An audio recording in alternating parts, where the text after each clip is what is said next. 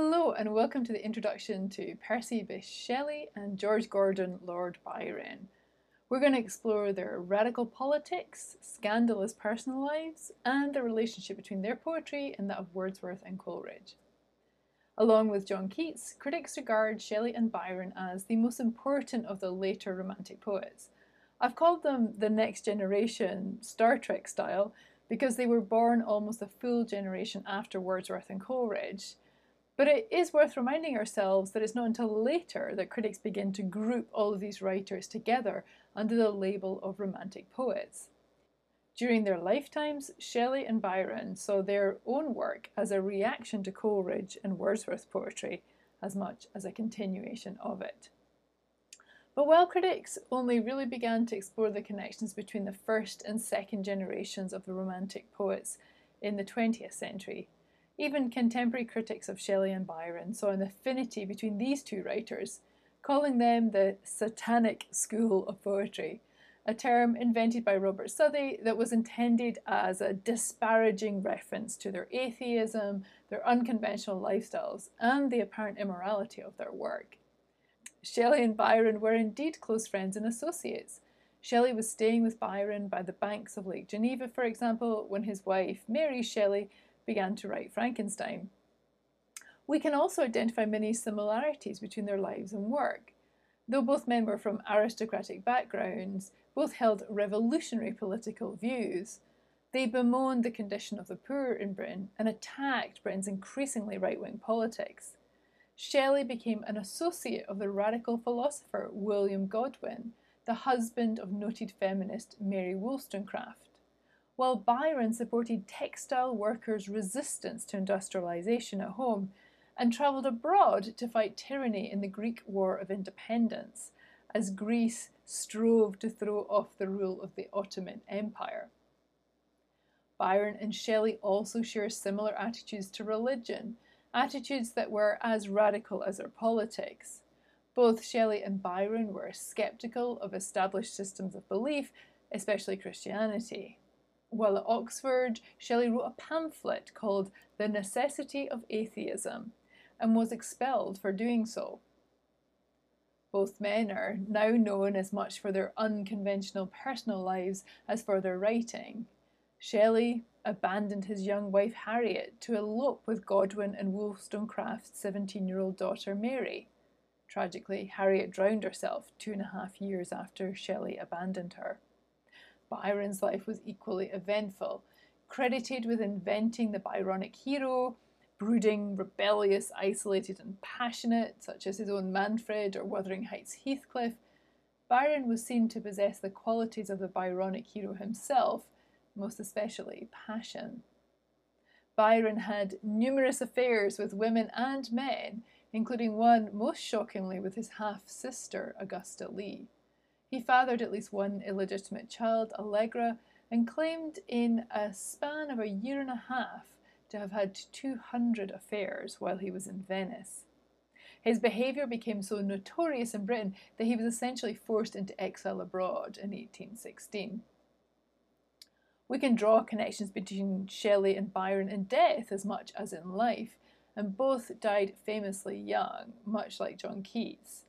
Shelley was only 29 when he drowned in a boating accident in Italy in a vessel named Don Juan after Byron's poem. Byron died at the age of only 36 after falling ill while fighting in Greece. The practice of bloodletting using leeches was a common medical treatment in this period, and many ascribe Byron's death to overleeching. There are, of course, undoubtedly continuities between the works of Wordsworth, Coleridge, Shelley and Byron, from their shared politics, their engagement with the natural world, to, perhaps most importantly, the preeminence given to the imagination. Alongside these similarities, however, we also see generational conflict as the young men react against the older poets. By the time Shelley and Byron began publishing poetry, Wordsworth and Coleridge were no longer the youthful supporters of the French Revolution, as they had been in the 1790s. Instead, they had become pillars of the establishment. Their once radical politics had become conservative, and their once unorthodox religious attitudes had developed into a reverence for England's established Anglican Church. Shelley and Byron respond by satirising the older men, especially Wordsworth. Byron's Don Juan nicknames Wordsworth Wordy, insinuating that Wordsworth's poetry is long-winded and a bit boring, while in letters Byron referred to the poet as Turdsworth. If you're hearing echoes of 18th century satire here, you'd be right. Shelley was equally published about his dislike of Wordsworth. His poem Peter Bell III, for example, is an explicit parody of Wordsworth's own poem Peter Bell. The poem that we're reading to Wordsworth is more serious in tone, but it expresses the same disillusionment with the older poet. In this sonnet, Shelley attacks Wordsworth's increasingly reactionary political stance and dismisses his poetry as dull. As you read the poem, you'll want to think about how Shelley uses Wordsworth's own philosophy of poetry against him. But the differences between the first and second generation of Romantic poets are not just about politics. There are also key differences in the philosophical attitudes of Shelley's and Byron's poetry and those of Coleridge and Wordsworth. The Romantic poets were influenced by Edmund Burke's A Philosophical Inquiry into the Origin of Our Ideas of the Sublime and the Beautiful, published in 1757. Burke had identified two different qualities observable in nature, the sublime and the beautiful.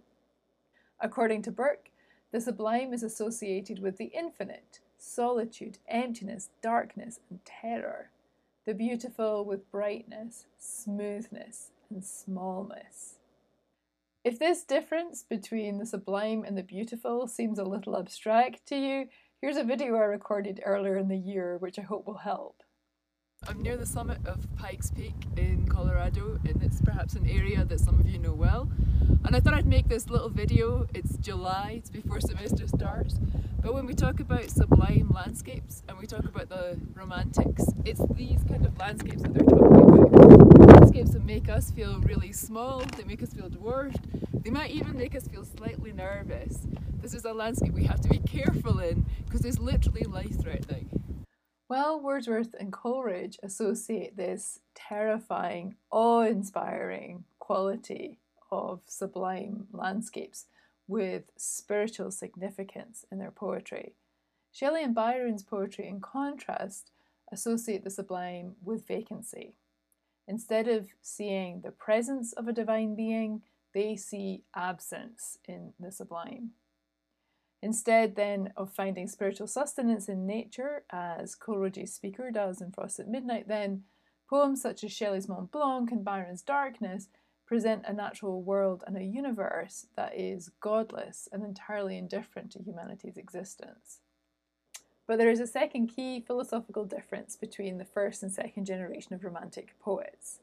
While Wordsworth and Coleridge had rejected classical culture much as William Blake did, both Shelley and Byron, like Keats, are influenced by classical Greek culture, especially Greek philosophy. This influence is partly political, as Shelley and Byron are especially drawn to democracy, which they see in ancient Greek culture. However, this Greek influence also has a bearing on their apprehension of human perception. Shelley especially is drawn to the writing of the Greek philosopher Plato, who proposed the existence of two worlds.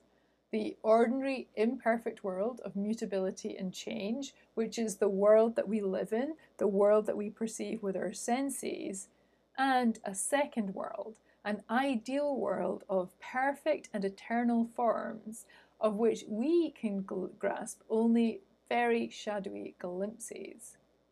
Mutability is, of course, an expression of Platonism. The poem argues that human beings are limited to the ordinary world of mutability and change. Indeed, it suggests that the only permanence we can know is the permanence of impermanence. As Shelley puts it, not may endure, but mutability. This argument is in contrast to ideas expressed in Wordsworth's preface. If you think back to the preface, you'll remember that he frequently refers to the idea of permanence and connects poetry to this concept. He tells us that poetry is as immortal as the heart of man, that it is well adapted to interest mankind permanently. But there's a second important consequence of Shelley's Platonism. While Wordsworth had elevated subjective knowledge, especially that of the poet, Shelley's Platonism points instead to the limitations of human perception and understanding, as this second generation of Romantic poets begin to de-centre humanity, even imagining its end, as Byron apparently does in Darkness. But perhaps the best example of this diminishment of humanity is not Byron's Darkness, but the image of the forgotten lyre or Aeolian harp in the second stanza of Mutability. These harps, also known as wind harps, were placed in open windows and would make music when the wind blew over them. In comparing humanity to an Aeolian harp, Shelley moves away from the active imagination of Wordsworth's poet to suggest instead that we are merely passive recipients of sensory perception, an idea he repeats in the Defence of Poetry, in which he states, "Man is an instrument over which a series of external and internal impressions are driven, like the alterations of an ever-changing wind over an Aeolian lyre." Well, that's our brief introduction to Shelley and Byron. As always, I'm looking forward to hearing your thoughts. Bye-bye.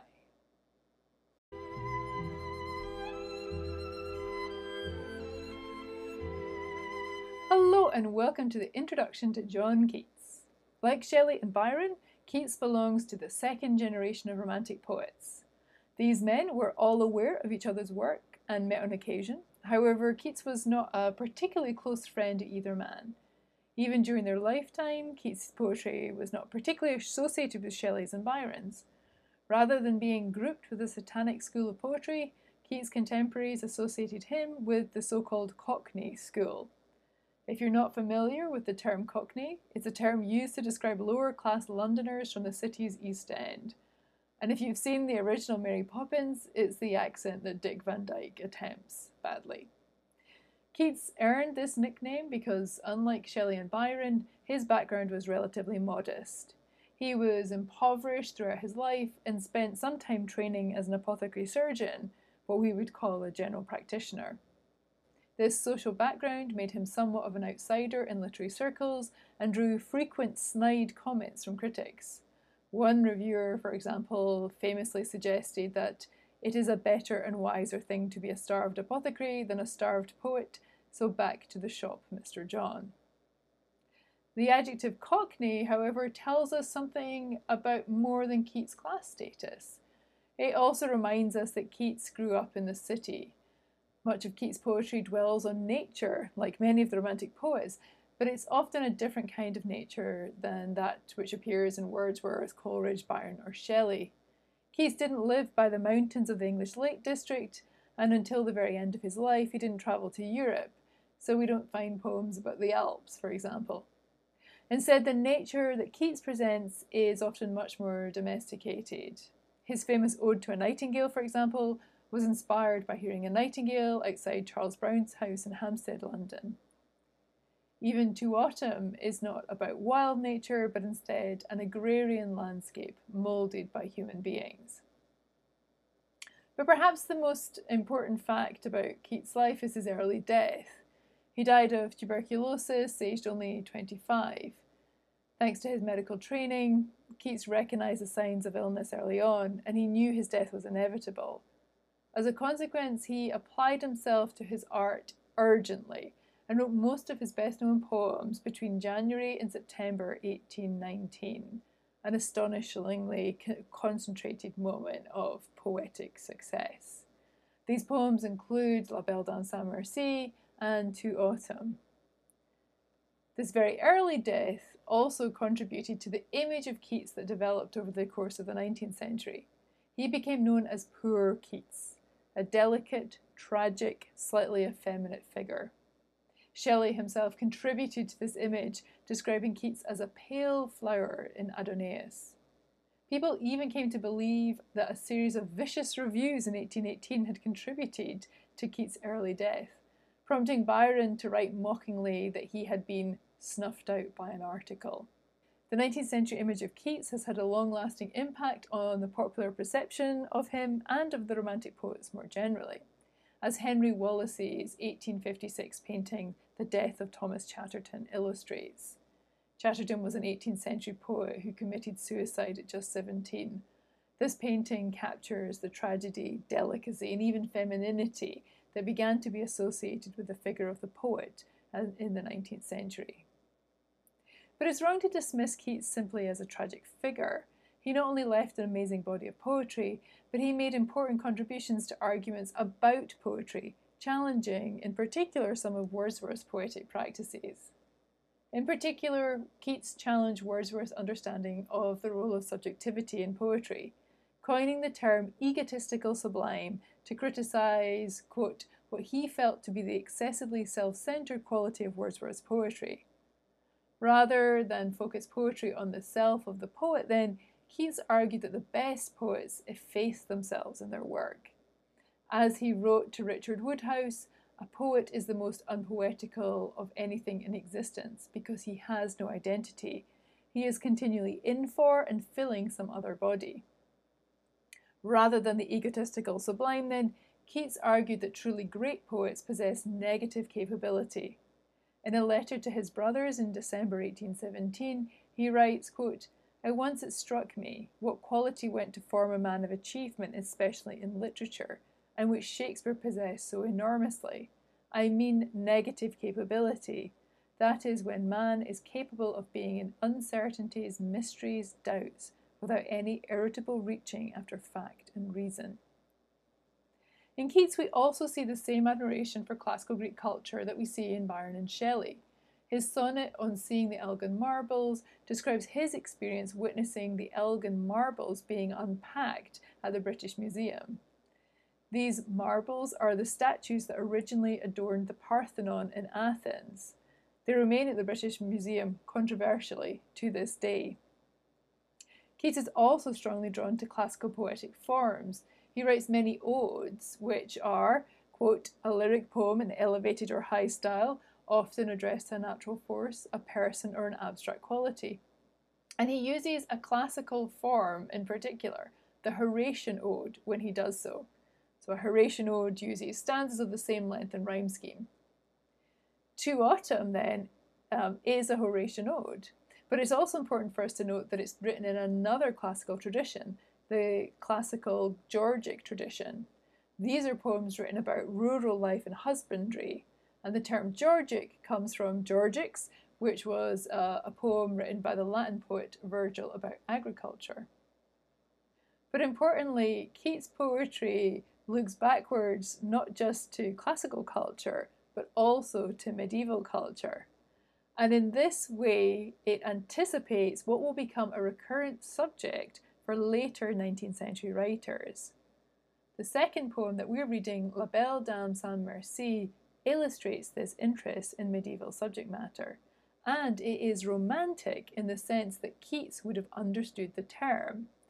If we turn to the OED, we'll discover that during Keats' lifetime, romance often meant a literary genre, and specifically a medieval narrative, originally in verse, later also in prose, relating the legendary or extraordinary adventures of some hero of chivalry.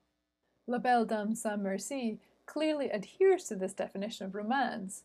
As a self-proclaimed ballad, it is a narrative poem or tale in verse.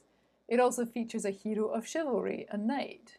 Furthermore, Keats even takes the title of this poem, which means the beautiful lady without pity, from an actual medieval poem by Elaine Chartier. This turn to medieval subject matter becomes very popular with Victorian writers and artists, and it's small wonder then that Keats's poem goes on to inspire a number of 19th century paintings. If grey served as our bridge between neoclassical and romantic writing then, we can see Keats as a bridge of sorts between romantic and Victorian writing. And it is worth noting that if Keats had lived even to 60, we'd probably regard him as a Victorian, not as a romantic writer. Finally, if you're interested in learning more about Keats, I'd highly recommend Jane Campion's 2009 film Bright Star, starring Ben Whishaw and Abbie Cornish. This film focuses on Keats' relationship with the young woman he fell in love with, the 18-year-old girl next door, Fanny Braun. Well, that's our brief introduction to John Keats. As usual, I'm looking forward to hearing your thoughts.